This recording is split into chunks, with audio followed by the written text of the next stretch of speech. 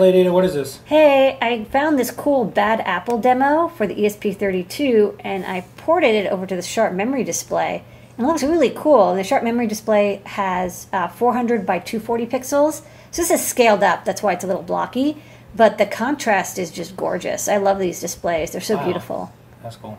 Yeah, so this is storing the video file on the internal QSPI flash of the Itsy Bitsy M4. It's decompressing it and then blending it to the screen at about 3 megahertz. That's as fast as the screen will be written to.